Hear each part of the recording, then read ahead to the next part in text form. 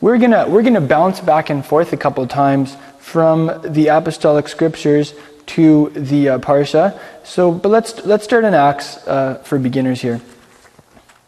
I love the story in chapter 14, especially beginning in 11, when the folks in the town of Lystra see the miracle of this man being healed and jumping around on his feet. They're all freaking out and saying, "The gods have come down to us." And Paul, he must be Zeus. Oh, sorry, Barnabas is Zeus, and Paul must be Hermes. And because he was the chief speaker, it says. And they were just about to offer sacrifices to these guys. And with great effort, of course, they were restrained. But I just love how one moment they're almost worshiping these guys, and the next moment they're trying to kill them, stone them to death. It just goes to show you that the crowd can be rather unpredictable. It's a great picture of the mob in action, eh? One minute they're almost worshiping them, the next moment they're trying to kill them. So, what's the lesson? Maybe stay out of the mob. How does that sound? I want to talk about Shaul, about Paul for a couple of minutes, because pretty soon we're going to be wrapping up this cycle of the readings, and we're going to be starting through the remainder of the apostolic scriptures, which is going to encompass all of his epistles. And there's this pop notion out there. I think it's best summarized by his dual names. There's a general understanding that Paul grew up in a very traditional Jewish context in the capital of Israel, Jerusalem, sitting at the feet of Gamaliel, memorizing the whole Torah word for word, learning the Mishnah and the Gemara that accompanied it, the commentary and the commentary on the commentary, that Hebrew was his heart language, his mother tongue, and then he goes on this trip. In his zeal for God, he goes on this trip to apprehend the heretics in Damascus, and he has this power encounter with the supernatural figure, and he's left blinded. And there's the pop notion from here is that there's this conversion that happens. Saul flip-flops religions, and overnight he converts from the religion of Judaism to the religion of Christianity. So whereas he started out, as I just described, he is miraculously transformed into a veritable Gentile. He is suddenly changed overnight into a Greek-speaking, Hellenistic, anti-Torah dude. That's the general idea. And how do we prove this? Well, we prove it because he was always called Saul, but then after his conversion to Christianity, he was only called Paul. That's generally what's claimed. Just last week, I poked my nose into Scott's Parable, the Christian bookstore in Saskatoon. I like to check out a couple of magazines there, like Biblical Archaeological Review. I went and checked out their men's section, where they have sections on leadership and business. And I noticed there was a new book there by an author that I have really enjoyed. His name is David Murrow. He wrote a book called Why Men Hate Going to Church. I've quoted that book on numerous occasions. Anyway, he has a new one out called The Map. It looks fascinating. I think I'll probably read it. But as I was flipping through it, I noticed this one little section where he said, he's telling the story, the epic saga of Saul. And he gets to the point where he's converted, and then he says, and from that day on, he was never called Saul again. He received a new name, Paul, and that was the only thing he was called. And I was shocked. I was like, hasn't this author read the New Testament? Hasn't he read the book of Acts? Why don't we look at that for a moment? And let's just run this idea through our critical apparatus, and we're going to see if it's true that miraculously overnight he was transformed, and that in terms of religion, and that he got a new name, Paul. Okay, let's look at Acts chapter 9, is where he encounters Mashiach.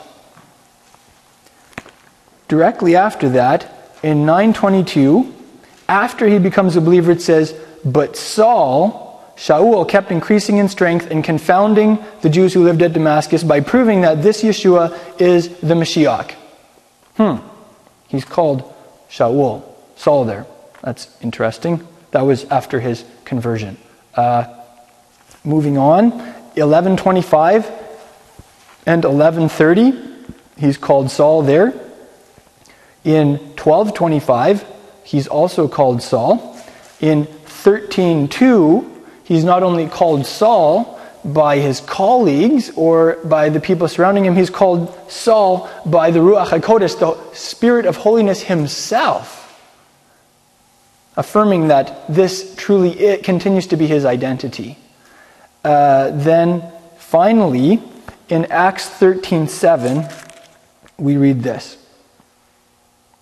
13 verse 9.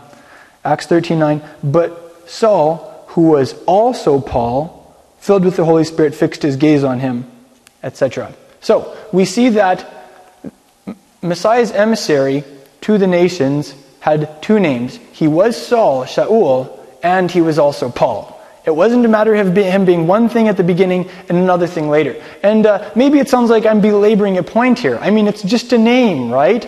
But you know what? Our names often signify so much more. They communicate our identity.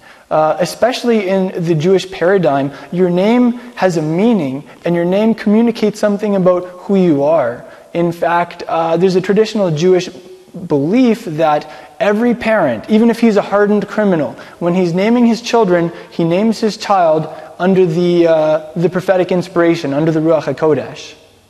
And there may actually be some support for that idea where Paul writes about how the Father in heaven is the one from whom the whole family gets its name in heaven and on earth. It could be that everyone on earth truly has been named by him. Anyway, so that's why this is meaningful, because it's just one more example of how drastically this controversial apostle has been misunderstood, how his letters have often been twisted to serve the purposes of people who have chips on their shoulders, who have agendas, who don't really want to read and believe the complete Bible from Genesis to Revelation.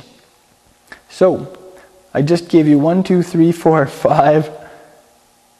6 places, I think, where he's called Shaul after his conversion. So go out and spread the good news. Go tell the whole world that he continued to be Saul even after he met Mashiach, that a Jewish person can come to faith in Yeshua and continue to be Jewish, continue to practice the Torah, continue to have a Hebrew name.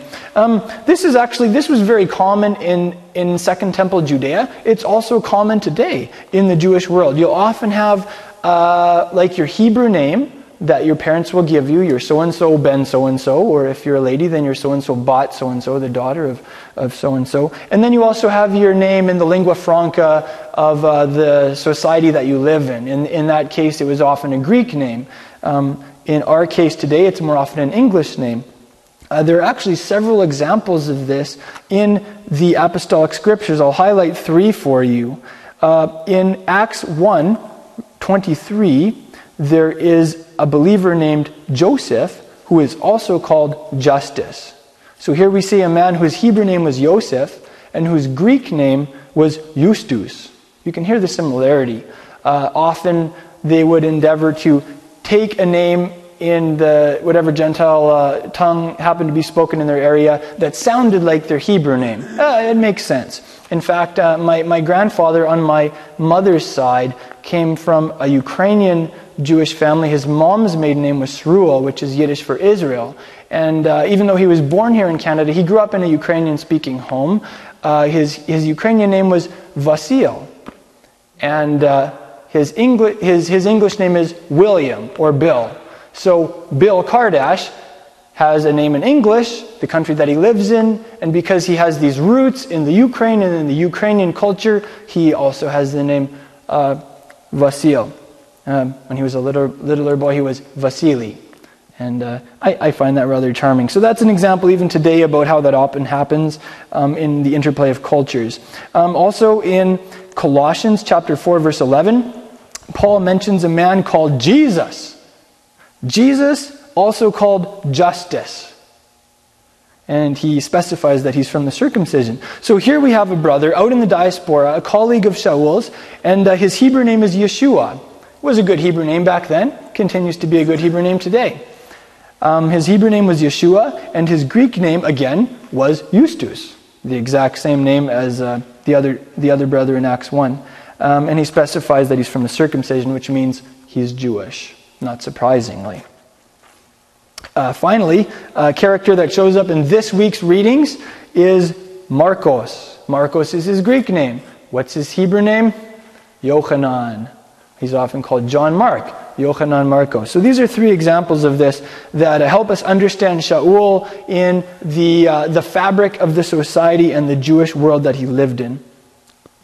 I'll point out to you a couple fascinating Hebrew highlights from this reading. I love how there's just this Jewish heart that is pulsing through the book of Acts. There is this underlying Hebrew fabric, and you can see the warp and the woof of it when you know Hebrew and you're reading through this. Give you a couple little examples. In Acts 13:32, Yeshua's two emissaries in the synagogue say, "We preach to you the good news of the promise made to the fathers." They're saying here, we're proclaiming to you the gospel of the promise made to the fathers. Who are the fathers? Abraham, Isaac, Jacob, Moses, David. These are some of the fathers of the faith, the authors of the Torah and the Hebrew Scriptures. And what they're saying is, we are preaching to you the gospel according to the Torah. There was a promise made to the fathers of Israel, and this promise is being fulfilled in Yeshua. So that is a worthy endeavor for each of us to grow in, to practice on each other. Can you preach the gospel according to the Torah? Can you go only from the Torah and proclaim the promise made to the fathers, fulfilled in Yeshua? They had no New Testament to go by at that point. They only had the Tanakh. And we would do well to follow their example and learn to exegete the Old Testament, as it's popularly called, and show how it points to Mashiach, who doesn't abolish it by his coming, but who fills it full of meaning, who fulfills those ancient promises, and continues to fill the Torah full of meaning through our lives as we practice it also. The very next verse, that's Acts 13:32. The very next verse is Acts 13:33. And here we read that Elohim has fulfilled this promise to our children in that he raised up Yeshua. And this is something that jumped out at me years ago when I first began studying the Torah in Hebrew. When we talk about fulfilling a promise, we have several idioms in English to communicate that idea. We make good on a promise. We come through on a promise. What would be some other ones? You fulfill a promise. You keep your promise. These are some examples. In Hebrew, the idiomatic expression for fulfilling a promise is you raise your promise. That is the way to express that idea. You raise your promise. It's the very same word as is used to describe Yeshua as being raised from the dead, the resurrection from the dead. So when you keep a promise, in Hebrew you're saying you resurrect the promise. So with that understanding, listen to these emissaries and ask yourself, could it be that they're thinking in Hebrew and it's coming through even in our translation of a translation? We preach to you the good news of the promise made to the fathers, that God has raised this promise to our sons in that he raised up Yeshua. So as we read the Torah, wherever it talks about him keeping a promise, read that raised, and then remember that in Yeshua, in the resurrection from the dead, the Father has ratified every one of his promises. He has ratified his Torah in its entirety. He has renewed his previous covenants. That is the punch of the new covenant. It's not just a standalone covenant. All the other covenants are backing it, and it backs all the other covenants. Wow. I'll give you another insight here. There are two descriptors of David HaMelech, David the king. Notably, Yeshua is called the son of only three personages that I can think of in the Brit Chadashah. Number one, he's called Ben Avraham, the son of Abraham. Number two, he's called Ben David, the son of David. And of course, number three, he's Ben Elohim, the son of the Almighty. So these are three people that Yeshua is very closely identified with. Specifically, the personages of Moshe and David will give us very deep glimpses into Mashiach and his essence. And it says a couple things in here about David that I thought could be excellent points of prayer for us. Let's say you have children or grandchildren or friends or whoever that you're praying for. I'll give you two things that would be very powerful things to pray for them. It's from the life of David. Firstly, it says about David that he was a man after Elohim's heart. There was some deep connection between David and the heart of God. And that is where it starts, doesn't it? Those were the years where David was a shepherd, where he was running around in the countryside, where he was in training, and his heart was coming to pulse in rhythm with the heart of his Creator. And that is something that we can be praying for people in our lives. It didn't end there, though. It goes on to say that David served. It goes on to say that he served in Acts 13:36. He served God's purpose in his generation. And that is a worthy ideal for each of us. That is something that you can set as a life goal. That is something that you can pray for your children and your grandchildren and your great-grandchildren and your great-great-grandchildren. Decades after you are gone, this is a prayer that can continue to apply to your family members, that they will be people after his heart and that they will serve his purpose in their generation. So those are two things that we can be praying in a practical sense. One other practical application from this understanding of Saul and his two names is Jewish people have a Hebrew name. Even if they have like a Gentile name, that person will also have a Hebrew name. It's often a name that's close to their heart. It's who they most deeply are. My investor in Saskatoon, for instance, is a Jewish man, and he shared with me his Hebrew name. And all of a sudden, we were really close. That would be an example of that. So I encourage you, if you meet a Jewish person or if you have a Jewish friend, not necessarily a believer either, ask them what their Hebrew name is. It'll just take your friendship to a new level. And they'll realize that you really understand the Jewish people, that you're in touch with that heartbeat. So that alone can be an excellent witness for Mashiach. Acts 13:22. This is a verse that you can write on your 14:22. Sorry, this is a verse that you can write on a sticky note with a big happy face next to it and put on your fridge. To sum up the message of Yeshua's emissaries to these new communities of disciples, this is how they encourage them, saying, "Through many tribulations, we must enter the kingdom of God." That's the encouragement. That's the message for new believers, for new communities of believers. It's through tribulations, many of them, that we are going to enter God's kingdom. And that is true today. Now, how that applies to the pre-tribulation rapture, I'm not entirely sure, but I think there could be a correlation there. But the point is, there's this element where it's going to happen. It's good to be emotionally prepared for this. It's good to be psychologically geared up for it. It's good to have that little sticky note on your fridge that says that you're expecting it, and hey, you're encouraged by it. So put the happy face next to that phrase when you put it on your fridge. Hey. I'm going to cover Acts 15 at the end of my talk today. I and the two other men who are on the leadership team of our congregation in Saskatoon, Sar Shalom, Prince of Peace, we wrote up a position paper on Acts 15 and on the theology that in the last year First Fruits of Zion has introduced. It's often termed as divine invitation theology. So we'll be talking about that at the end. But I want to sandwich our discussion here by looking at the Torah Parsha first. So if you all want to turn with me to the book of Deuteronomy, we'll do some studying there, and then we'll get back to this.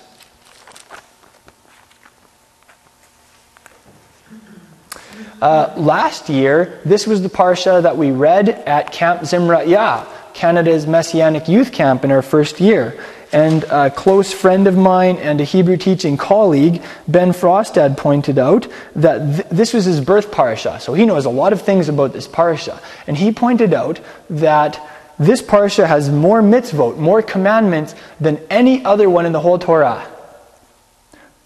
This parsha also features what's traditionally understood in Judaism as the least of the commandments. You remember Yeshua referenced the, quote, least of the commandments in Matthew 5. So we're going to discover what that one is. And if you want to be great in the kingdom, then this is a parsha you'll really want to spend time in. You'll want to be scrutinizing this and going over it with a fine-toothed comb. This parsha also contains more laws that are mocked by people who hate God and despise His law than any other parsha in the Torah. People who are going to be the littlest guys in the kingdom, those who are going to get nosebleed seats in the kingdom stadium, if they're even lucky to get in at all. This is a parsha that they just go wild over, because there are some things in this parsha that at first glance seem slightly bizarre. They could be subject to ridicule. Maybe they don't seem just. Maybe they really don't fit our Western cultural understanding. But you know what? It's the Word of God. And in the words of Paul in Romans 7, the commandment, the mitzvah, is three things. It's holy, it's righteous, and it's good. That was Paul's nomology. That was his understanding of the Torah. That was how he read this parasha. So if we want to be true to Paul, we'll probably have to approach this parasha with the same respectful attitude. Well, let's look at a couple of the commands in this parsha that are often mocked. Often when you raise the idea that the Pentateuch actually has relevancy to the Christian community, the New Covenant believer today, they'll raise, it's quite predictable, they'll raise certain laws in the, quote, Old Testament that seem to be unjust or a little weird or not relevant culturally or whatever. If you've read the write-up, Why Can't I Own a Canadian, then you'll see a classic example of that. I'm not going to read it because it's actually blasphemous. It calls things that God says good evil, and vice versa. It calls things that God says are righteous and just as the opposite. It basically goes over a whole long list of commandments in the Torah and mocks them. I don't know, have any of you read Why Can't I Own a Canadian? It's easy to find. Just get on Google and type in why. And you know how it brings up a list of the things that are most often searched based on that word. The very first one that comes up is, why can't I own a Canadian? So you should go and check that out. The disturbing thing to me, though, is people who hate God and His law, spiritual anarchists, people who are avid atheists and who support the murder of innocent children and so many atrocities. These are the people who will mock the Torah. These are the people who just get a real kick out of the why can't I own a Canadian ideology. But very often, we as Christians find ourselves sounding much the same. We mock certain laws in the Old Testament. We cast them in a negative light. We suggest that they're not righteous, that they're not just. And if you ask me, that's a scary place to be. I would rather be too far in the extreme on the God of Israel's side and on the side of His righteous law than too far on the other side. Anyway, one of them is the rebellious son. If you have a rebellious son and he's constantly getting sloshed and partying and he won't listen to you, then you take him to the elders of your town and you report the case, and they take your son and they stone him. End of story, is essentially what it says. And people say, well, that's terrible. How could you ever do that to your child? Isn't that unjust? Forgetting that this is the very Word of God we're talking about here. An interesting note from Jewish history is that this is a commandment that was never actually carried out. It was a very effective deterrent against rebellious attitudes in children, but it never went to the point where children died over this. Maybe it does communicate something to us, though, of just how important respect from children to parents is. Maybe it communicates something about that. There are so many examples.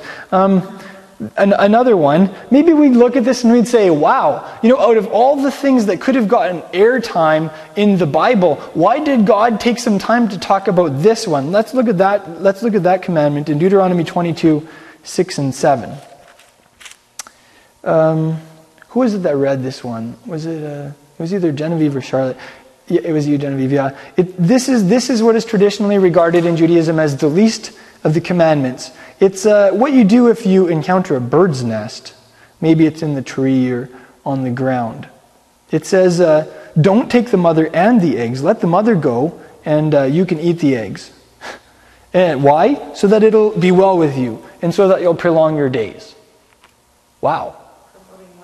Yeah, I mean, there are some very relevant principles behind this mitzvah.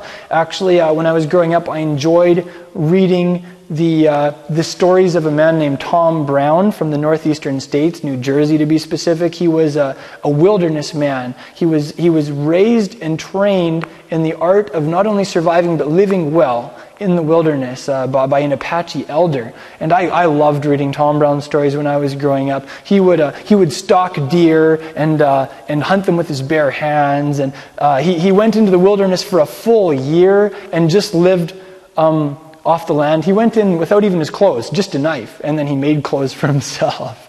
And anyway, fascinating stories. But one of the little tips he gives about living in the wilderness is, if you come across a bird's nest, don't take the bird and its eggs.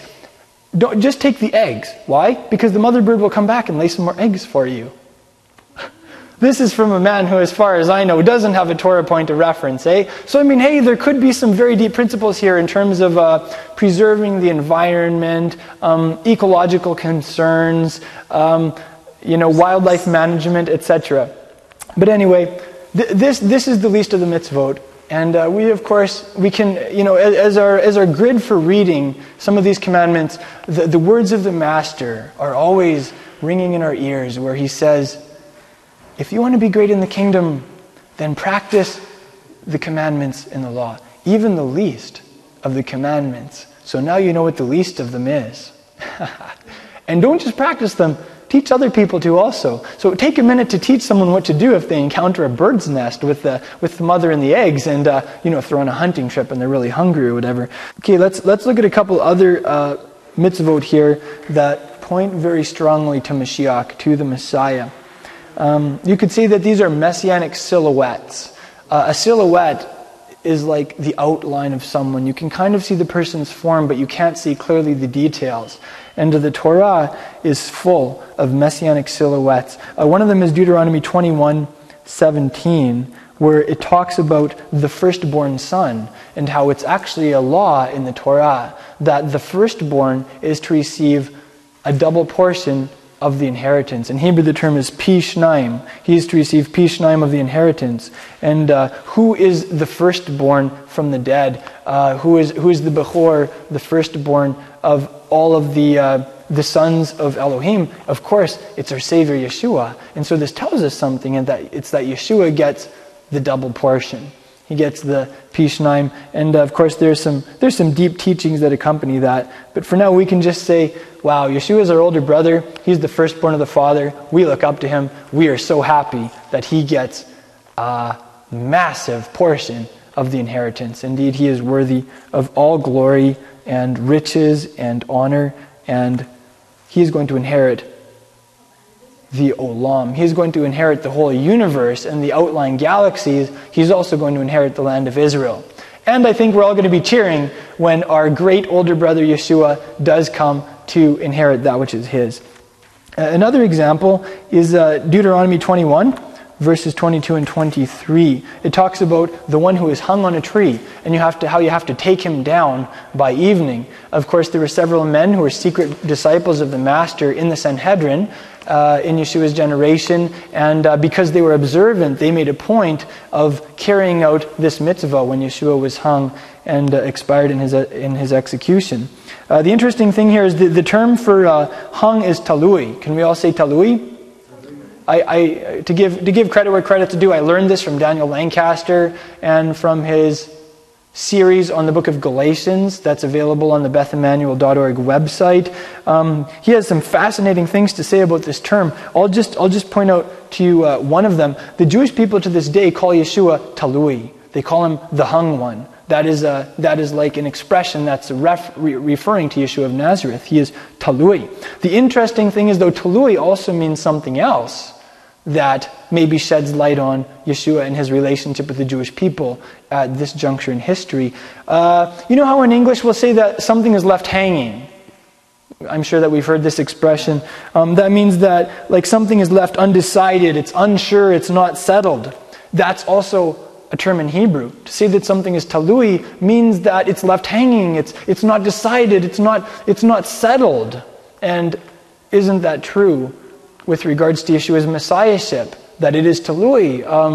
Maybe Yeshua isn't a total right after the Jewish people. Maybe there are some questions deep in the hearts of some Jewish people, in the backs of their minds when they read passages like Daniel, where it prophesies when the Mashiach will come, when they read the Talmud, commenting on that concept and saying the Mashiach will come at the end of 4,000 years of world history, which apparently was about 2,000 years ago, but he didn't come because of Israel's sins. Maybe when Jewish people read these passages, there's this question hanging in the back of their minds, talui in the back of their minds. Maybe Yeshua is the Mashiach.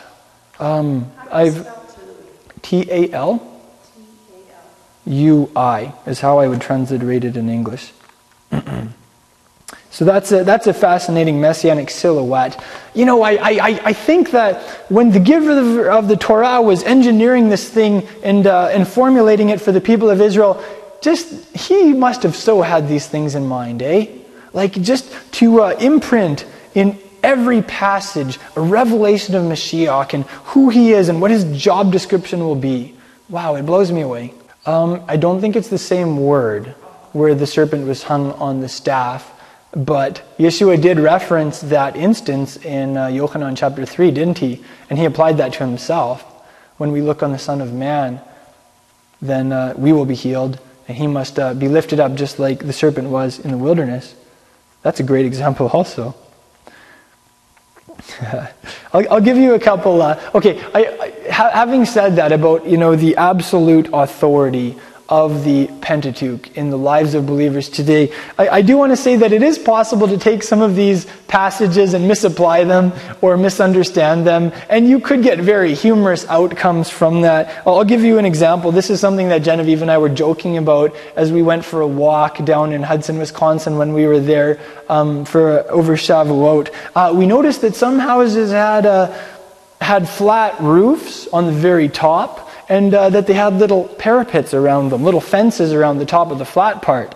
And so we had a little joke about that. Of course, we read in Deuteronomy 22:8 that you are to make a parapet for your roof so that nobody will fall off your roof. And so we were thinking, well, we can see who the observant people are in this neighborhood. There's an observant person, and then that person there, they even go to congregation, but they don't have a parapet on the roof. Guess they're not very observant after all. And I mean, you could if you wanted to organize a squad of people to be your local Torah terrorists, they could go around and sit down with you and say, well, brother, we drove by your house and we noticed that you haven't built a parapet on your roof yet. And maybe you would say, well, but my roof has like an 8 and 12 slope. I mean, nobody's going to be crawling on there. There's nothing even on top of it. And they could say, well, brother, though it does say in the Torah to build a parapet, and we've just discerned a rebellious streak in your heart, and we're here to confront you on that. I mean, you could take, in an over-literal approach to the Torah, you could take passages like this and you could really misuse them, couldn't you? So this is a humorous example of how there is a place for moderation in the Torah. There is a place for looking at our cultural situation and applying as much as we can. Maybe we could say it's the principle that we talked about a couple of weeks ago, the do what you can principle. You do what you can. So I think what would be the underlying principle in this mitzvah? It would be taking responsibility for your property, taking measures to ensure the safety of people who are on your property. In Canada, maybe a practical application of this, maybe Moshe would have wrote this into the Torah if he was writing to Canadians, is to put salt on ice on your sidewalk. Maybe that would be an example for us today, hey? But that is true, Hannah. Even in Israel today, apartment roofs, for instance, will be flat usually, and people can just go up there. We lived with a South African family in Jerusalem for over a month, and they would go up and they would have barbecues on the roof of the apartment. Wonderful times. And that's what it was like in ancient Israel too. So I can see how there's a practical measure there. But you can see how maybe if people wanted to be ultra observant and they were ultra literal, they would see how big they could build their parapets. Well, I have a 3-foot parapet. I have an 8-foot parapet with barbed wire and razor wire on top, and just to make sure that nobody gets off of this thing or damages themselves, So Another example is Deuteronomy 23. 24 and 25. This is the one that you can reference if you see some really nice big watermelons or tomatoes or something in your neighbor's garden and you want them. Well, you can go over and, just start picking some tomatoes for yourself, or taking that big watermelon, and your neighbor's going to burst out the back door being like, "What are you doing? Those are my prized tomatoes." And you can just explain it by saying, "Well, I'm a Bible believer, right? I actually do the stuff in the Old Testament. And, in the Old Testament it says that I'm allowed to just take stuff from my neighbor's vineyard or crop or garden as long as I don't put it in my pockets or put it in a basket. See, so I'm okay. I'm allowed to do this." You don't want to try. Children, don't try this at home, right? You don't want to do that with your neighbors. So maybe that's another example of how, as you read the Torah, it has to be read with intelligence, applying it with the help of the Holy Spirit to real life situations. And that's where halakha comes in, right? That's where halakha, like your interpretation of the Torah, with the understanding that Mashiach gives you, does have some flexibility. It is sensitive. It does take into account a person's situation. Right, so you need to take your knife and you need to cut up the watermelon right in your neighbor's garden and eat it there. So those would be some humorous examples. I'll take you in a guided tour through the rest of this parasha and extrapolate a couple of the commandments here that could apply to us. Often they have deeper principles that can apply also. Something that has stayed with me and really helped me understand the Torah and make it applicable is a very short teaching that I learned from Tim Siemens, one of the men on our leadership team in Saskatoon. It's the 3 Ps of biblical hermeneutics. It's understanding the practice, the principle, and the person.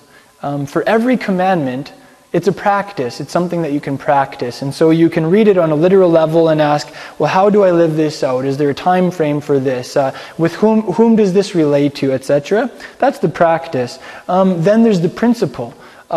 This is the underlying reason for this commandment. Why do you do this practice? And then thirdly, there's the person. Who gave it? And what does this practice tell us about him? So you could say it's like, what do you do, why do you do it, and who told you to do it, and what does it communicate to you about him? And when we read passages like this, where there are long series of mitzvot that don't seem to immediately apply, on a practical level, we can fall back to the other 2 levels. We can understand the principle behind the mitzvah, and we can see what it tells us about our Father in heaven, and of course about Yeshua, our Rabbi, also.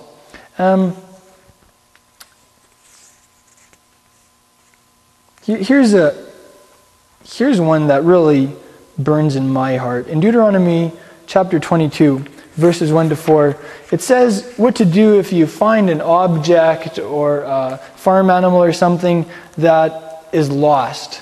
Now, when I was growing up, what do you say if you find something that's lost? Finders keepers, losers weepers, right? That's what the world says. If you find it, it's yours. The person lost it. They should have been smarter. But interestingly enough, the Torah says, au contraire. That doesn't fly when it comes to a Torah approach to life. The finders keepers things just doesn't work. Unless you're talking about Yeshua's redemption. He found us and he gets to keep us. And the enemy who is holding us hostage can just go to you-know-where. That's an excellent application. We actually did something similar. I took Genevieve canoeing for a week down the North Saskatchewan, and there was a cow that was stuck in the mud on the side of the river. And we could have just floated by and left it, but I thought, this cow's going to die. I want to try and help it. This cow belongs to a local farmer, and maybe I can help in that regard also. So we stopped and we spent several hours trying to dig this cow out of the mud, It turned out in the end to be futile. I think it had a broken leg or something, so it wasn't able to get out. But we did dig it out, and I even walked up the banks, and I walked a couple of miles to the nearest farmer to ask who owned the cow, and I tried to call him and notify him. But, that's an example in my life of, when you see something that belongs to someone else and it's lost or whatever, if it's in something of a crisis, who's my neighbor? Well, everybody is my neighbor. So I'm responsible to help other people, to help take care of them, to watch out for them. Maybe this would be another example. On our recent trip to Winnipeg, we stopped just east of Portage de la Prairie at a gas station. And just as I was walking out after filling up, I saw the proprietor of the gas station inside going like this out the window. And I saw a truck driving away with a trailer. And my brother said they just drove off without paying for their gas. So I ran inside, I asked the proprietor, and sure enough, that's what happened. Happens way too often. Makes me really mad. And so I ran back to the truck, we jumped in, and we chased these guys down. They were driving an Alberta Play with an Alberta trailer, and I'm pretty sure they knew quite well what they were doing because my brothers overheard their conversation at the pump. And it wasn't the kind of conversation that honest people would have. So anyway, we took down their license plate number, we called the RCMP, and then we drove out in front of them, and we just slowed down real nice and slow, and we wouldn't let them past. So they drove about 80 clicks down the Trans-Canada, almost all the way to Winnipeg, before an RCMP officer came up and set those lights a-flashing and pulled them over. And maybe that's an example too of how, you can see things that are going wrong, injustice that's happening. And the easy thing to do is just to look the other way, to do nothing, right? I mean, hey, I'm a busy person, I have a schedule, whatever. But I actually enjoyed that opportunity to see some justice brought to that situation, because it really bothers me that people do that. Okay, what's a practical application of this parsha on our lives on a deeper level? This is how I see it. We as the body of Mashiach have lost some things, and some of us have begun to find them again.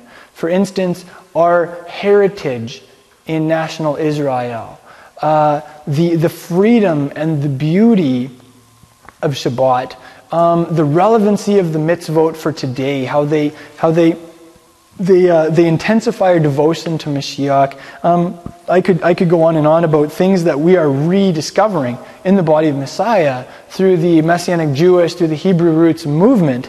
And maybe this would be an example of this that applies very much to us as a community of disciples. Our brothers have lost Shabbat, and we found Shabbat, and now it is our mission to exert ourselves to the uttermost to help them find Shabbat, to restore Shabbat to those who have lost it. That would be one practical example. There are many others of them. Our identity in the people of Israel, whether we be from Jewish or Gentile backgrounds, a deeper understanding of the Hebrew Bible in the Hebrew language, things like this. These are things that have been lost to the body of Messiah. These are things that He's restoring us to, and now Yeshua is inviting us on this joint mission to help bring them back to the body of Messiah. And that is what we are all about here in Prince Albert at Crown of Messiah. So that would be a practical application of this. I want to talk about movements for a moment. It seems that in every movement, whether it be like a movement of religious reformation or a social justice, etc., there is a good side to it that's moderate, has good objectives, and no ulterior motives. And then often there's also an extremist element that may have its own agenda, that may have some pretty ugly attitudes, etc. That's true of almost any movement or religion. And an example, I think, would be the feminist movement. We look at women's suffrage, for instance. We look at things that the feminist movement have accomplished, and I support quite a few of these things. I think it's done a lot of good for women around the world. But there have also been some byproducts to the extremist element that's been in the feminist movement. Things that we're all aware of: abortion in the name of women's rights, families with both parents working outside the home while the abandoned children are left to daycare and government schools to be raised and cared for and raised, assuming that parents even choose to have children at all. Sometimes disorder in the family, rendering the husband-wife relationship a not so accurate picture of the relationship between Messiah and His bride. Namely the Israel of God. So you can see how this would be an example of a movement where there's accomplished much good, and there's also an extremist element that has had negative byproducts. And when I look at, there's one element of the feminist movement. It seems the main objective of which is to remove all gender distinctions in society and in the home. Essentially, there's no difference between male and female. Those gender roles they don't run any farther or deeper than the physical function of biological reproduction. And we see something interesting in the Torah about that. It's in the commandment in, where is it? 22 verse 5. 22 verse 5. Where it simply says that, women are to wear men's clothing, men are to put on women's clothing. It's not so cool with God. And I'm not going to get into the details of that, because that's not the point, right? The point, what I see here, is just that God has called men to be men, and He's called women to be women, and to express that in the ways that He gives us. And, as for the details of that, that's open for discussion. Yeshua's leading His people in that, right? But what I see there is just the fact that there is a place for gender roles and for distinction in the home, in society, even in things like dress. And of course, this is something that extremists can take and go wild over, right? I don't go crazy with stuff like this, right? I just think, okay, this must be something that is close to the Father's heart, and that I assume the coming of Messiah didn't do away with. Here's another one. This one is one that's often kind of maybe poo-pooed a little bit. Don't wear a material mixed of wool and linen together, the whole mixed garment thing, right? And I'll just talk about that for a moment. I'll share with you my understanding of that and my application of it at this point. What it says there is, don't wear shatnez of wool and linen. And the word shatnez is rendered in the NASB here as material, but what the term actually means is somewhat open for discussion. What my understanding of this commandment is okay, I'll talk about the practical level first, the first P. Don't wear clothes with wool and linen mixed together. From a tailor's point of view, it's just a disaster anyway. Clothes like that look bad. They get really funky when you wash them, etc. But, the reasons for it don't really matter. He just says not to do it. I take that a step further, actually. I try and avoid clothing that has mixed fibers, one from the plant world and one from the animal world. Wool is from the animal world, cotton, etc. Linen is from the plant world. And that's where I'm at with this one. The question is often raised, well, what about synthetic fibers, man-made fibers like polyester, etc.? And I personally see polyester, it's like a neutral fiber. It's neither from the plant nor from the animal world. Actually, technically, polyester is made from plastic, which comes from subterranean oil reservoirs, which in turn come from all the compressed plants and animals and giants who lived before the flood. So that's where we get our plastic and our gas and our polyester from, right? So, who knows, you may be wearing a little bit of dinosaur in your polyester or something. Who's to say? But, that's on a practical level where I'm at with that, and I continue to grow, and I want to be open to understanding this better. I'll give you an example. Socks and undergarments. If you get pure cotton ones, they wear out really fast, and it's hard to get them. So, when it comes, for instance, to socks and undergarments, I'll wear a cotton poly mix, and I'm all right with that at this point.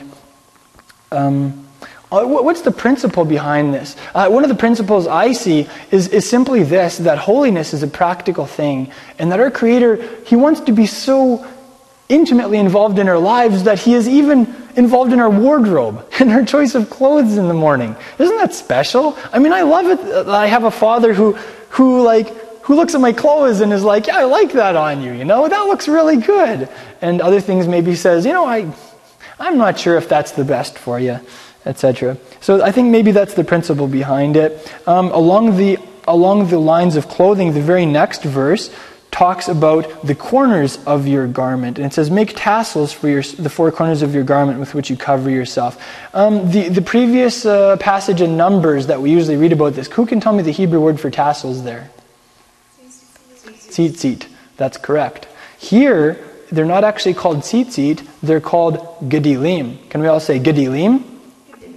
And I noticed that in David Stern's translation, that's rendered like twisted fibers, and that could be inherent in the meaning. But the root gadol is also the root of another significant Hebrew word. Can anyone tell me what it is? Something that's gadol? Close. The Hebrew word is actually gadol. What does gadol mean? Yeah, the Kohen HaGadol is an example. Gadol means big or great. Yeah. So Gadol means big or great, is in the Kohen HaGadol.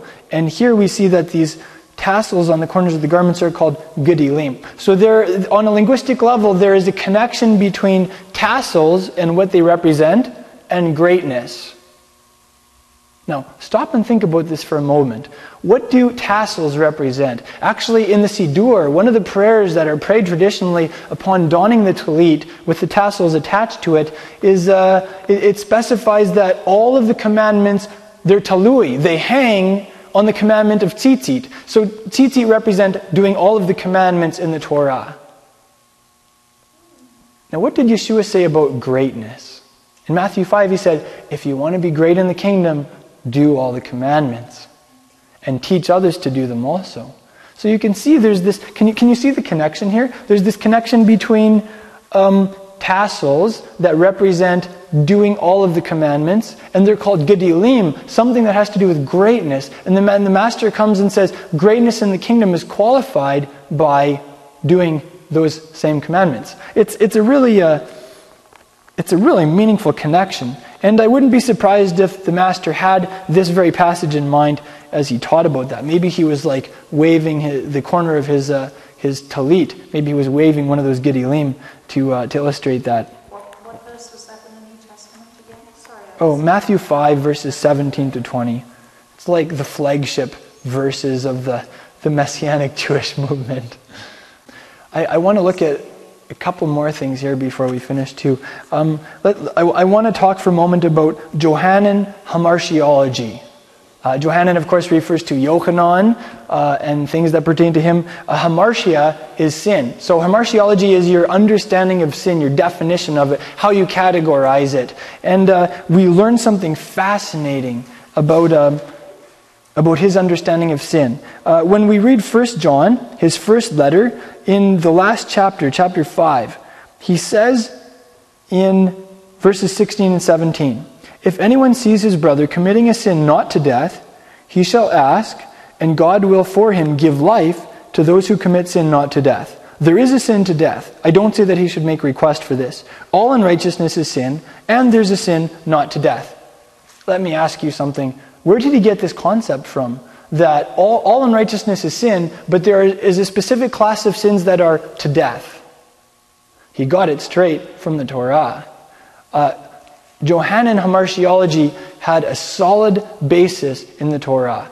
To Yeshua's emissary Yochanan, the Torah was what defined sin. The Torah was what categorized sin. Without the Torah, how do you know what sin is? Ultimately, the Torah is like the objective and absolute authority on what God views as right and wrong. And when we try and snip the Torah out of our Bibles or denigrate its authority in our lives, we end up pulling the carpet out from under our feet. I'll give you two examples in this parsha where it mentions this term. The Hebrew term is chet mavet.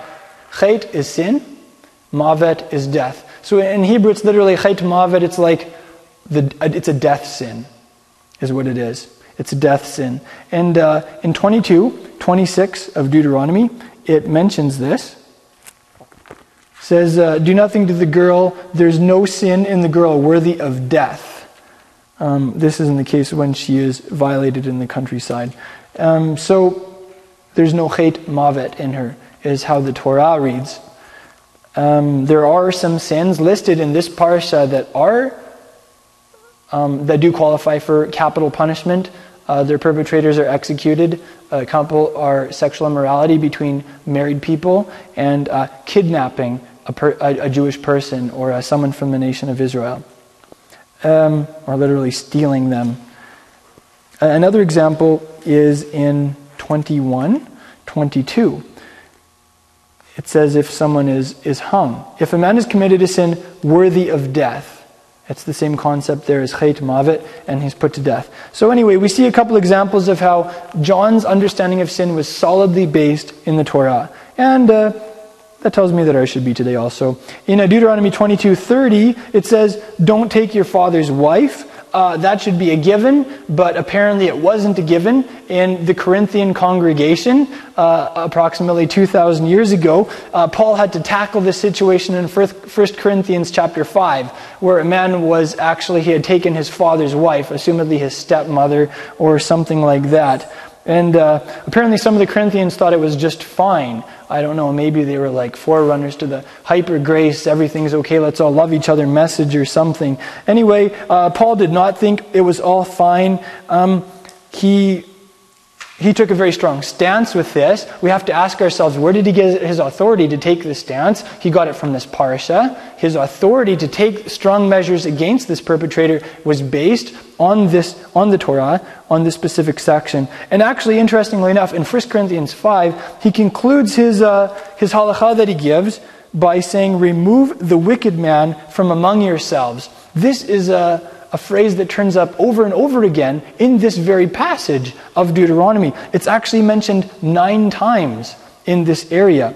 I'll just tell you the references. Deuteronomy 13:5, 17:7, 17:12, 19:19, 21:21, 22:21, 22:22, 22:24, and 24:7. These are the places in Deuteronomy where it says, remove the wicked man from among yourselves, literally purge the evil from Israel. So you can see that as Paul was dealing with the situation, he was drawing directly on the authority of the Torah with regards to the measures that he took. There's a passage, Charlotte, that you read about the Ammonites and Moabites, and wow, were they ever in trouble. And the reason was given because they weren't hospitable to the people of Israel when they left Egypt and they came through their area. Unfortunately, I think that's very true today. The principle behind this, the principle is be very warm and hospitable towards the people of Israel on a national level, the Jewish people out in the diaspora. Maybe this would apply during the Second World War. Maybe this would apply to Jewish people who were fugitives, who were on the run from the Nazis. Maybe the Master is going to address every person who had the opportunity to harbor Jewish fugitives. Maybe to some of them he'll say, I was hungry and you fed me. Maybe to some of them he'll say, away from you, cursed ones. Maybe you were great religious people, but I came to you in the person of my Jewish brothers and you didn't take me in. Maybe he'll say things like that. Something that is relevant to us on a national level here in Canada is a ship called the St. Louis ship that fled from Nazi Germany with over 1,000 Jewish people, men, women, and children. They went to South America, and country after country turned them away. The United States turned them away. Their last stop was Canada. And it almost makes me cry just to say this, but Canada turned them away also. Sent them back to Germany. Most of them were killed in concentration camps. Thank God, in the last decade, he raised up a man named David Damien, an Egyptian believer, a doctor who has lived in Canada for, I think, several decades. And he brought awareness to this. He says there is an anti-Semitic root in Canada, and we as a nation have blood on our hands. We are responsible. And if we want to see the glory of God come to this country, this is something that must be addressed and repented of. And he led the body of Messiah across this country in national repentance. I heard him speak in Saskatoon. And interestingly enough, it was shortly after he led the body of Messiah in that the Messianic movement exploded in Canada. People began waking up to the Jewish roots of our faith, to that element of Yeshua's identity that for so long has been overlooked or despised. And I thank God for that. You can read about that, about their whole journey in that regard. Their organization is Watchmen for the Nations. I'm so thankful that they went through that repentance. They actually had a gala event in Ottawa where they invited the survivors from that ship who did make it through the Holocaust. They repented to them. There were very high government officials there. And you were there. Wow. I'm thankful that we have representatives from our congregation who was there. Mm-hmm. I'll reference two things here in brief that also show up in the apostolic scriptures. In Deuteronomy 24:1, it mentions the situation where a divorce happens when there's ervat davar on the part of the spouse. That's the word that's translated like a thing of indecency or unchastity, etc. It's the same clause essentially that Yeshua uses in Matthew 5:32 as the one legitimate cause for a divorce. So we can see that in the master's teaching, he was supporting the Torah and the Torah's rulings. It goes on to say that the woman who is divorced will go from that husband and she will remarry. So it doesn't even say that she may, it just says she will. It's a given, at least in that passage in the Torah. And finally it says, don't muzzle the ox. Let's call him Saul. I love Saul's commentary, his Midrashic commentary on this passage. 1 Corinthians 9:9, he says, God isn't concerned about oxen, is he? That's what he says. He is concerned about oxen, of course. But Shaul goes on to make a Midrashic application of this on a deeper level and says, this is about people who work hard to serve the congregation. Don't muzzle them while they serve hard. He references the same passage in 1 Timothy 5:18, where he applies it to elders who give good leadership and who work hard at preaching and teaching. Don't muzzle them. Make sure that they're rewarded, that they're amply rewarded for their efforts. Is Shaul's point there. Let's leave our Torah commentary there. This parsha is so rich; it has so much. So I hope it's okay that I've taken an extra 5 or 10 minutes to go into some details in it. I mean, wow! Do you know how much of this we covered? We covered like maybe 10 or 20% of the whole series of mitzvot here. I mean, wow! We could go for hours on this parsha. So forgive me for not going into detail on every single commandment. But hey, we have some oneg we need to attend to. Thank you for joining us in this message. I pray that it's been an inspiration to you in your discipleship to Yeshua the Messiah. Crown of Messiah is a relatively small congregation with a massive mission. We're not just making disciples and teaching the Word of God here in our city. We're also doing that internationally through vehicles such as the internet. It is our joy to offer you these messages for free at absolutely no charge. At the same time, we do have ongoing overhead expenses. It costs us something to produce these teachings and get them out to you. And we would appreciate it if you would, in turn, support our work in a practical way. Help us cover some of our basic expenses. You can do that by going to our website, crownofmessiah.com, and going to the donate page, where you can make a one-time donation or you can set up a monthly automated donation. I'm reminded of the words of Yeshua's apostle Paul in Galatians chapter 6. He said, let the one who is taught the word share everything good with his teacher. So if you're being taught the word by us, we would appreciate it if you would take the words of Yeshua's apostle seriously and make some type of return for the blessing that we are giving you for free. That way, we'll all be in it together, and we will be a team accomplishing the mission that Yeshua has given us. And you will go from only being a receiver to also being a giver. If you're like most people, finances are tight. We understand that. Finances are tight for us too. That's why we need people like you to come alongside us and to back us in the work that Yeshua has called us to do. Thank you so much for making that donation at crownofmessiah.com, and thank you for becoming a team member with us. We appreciate it.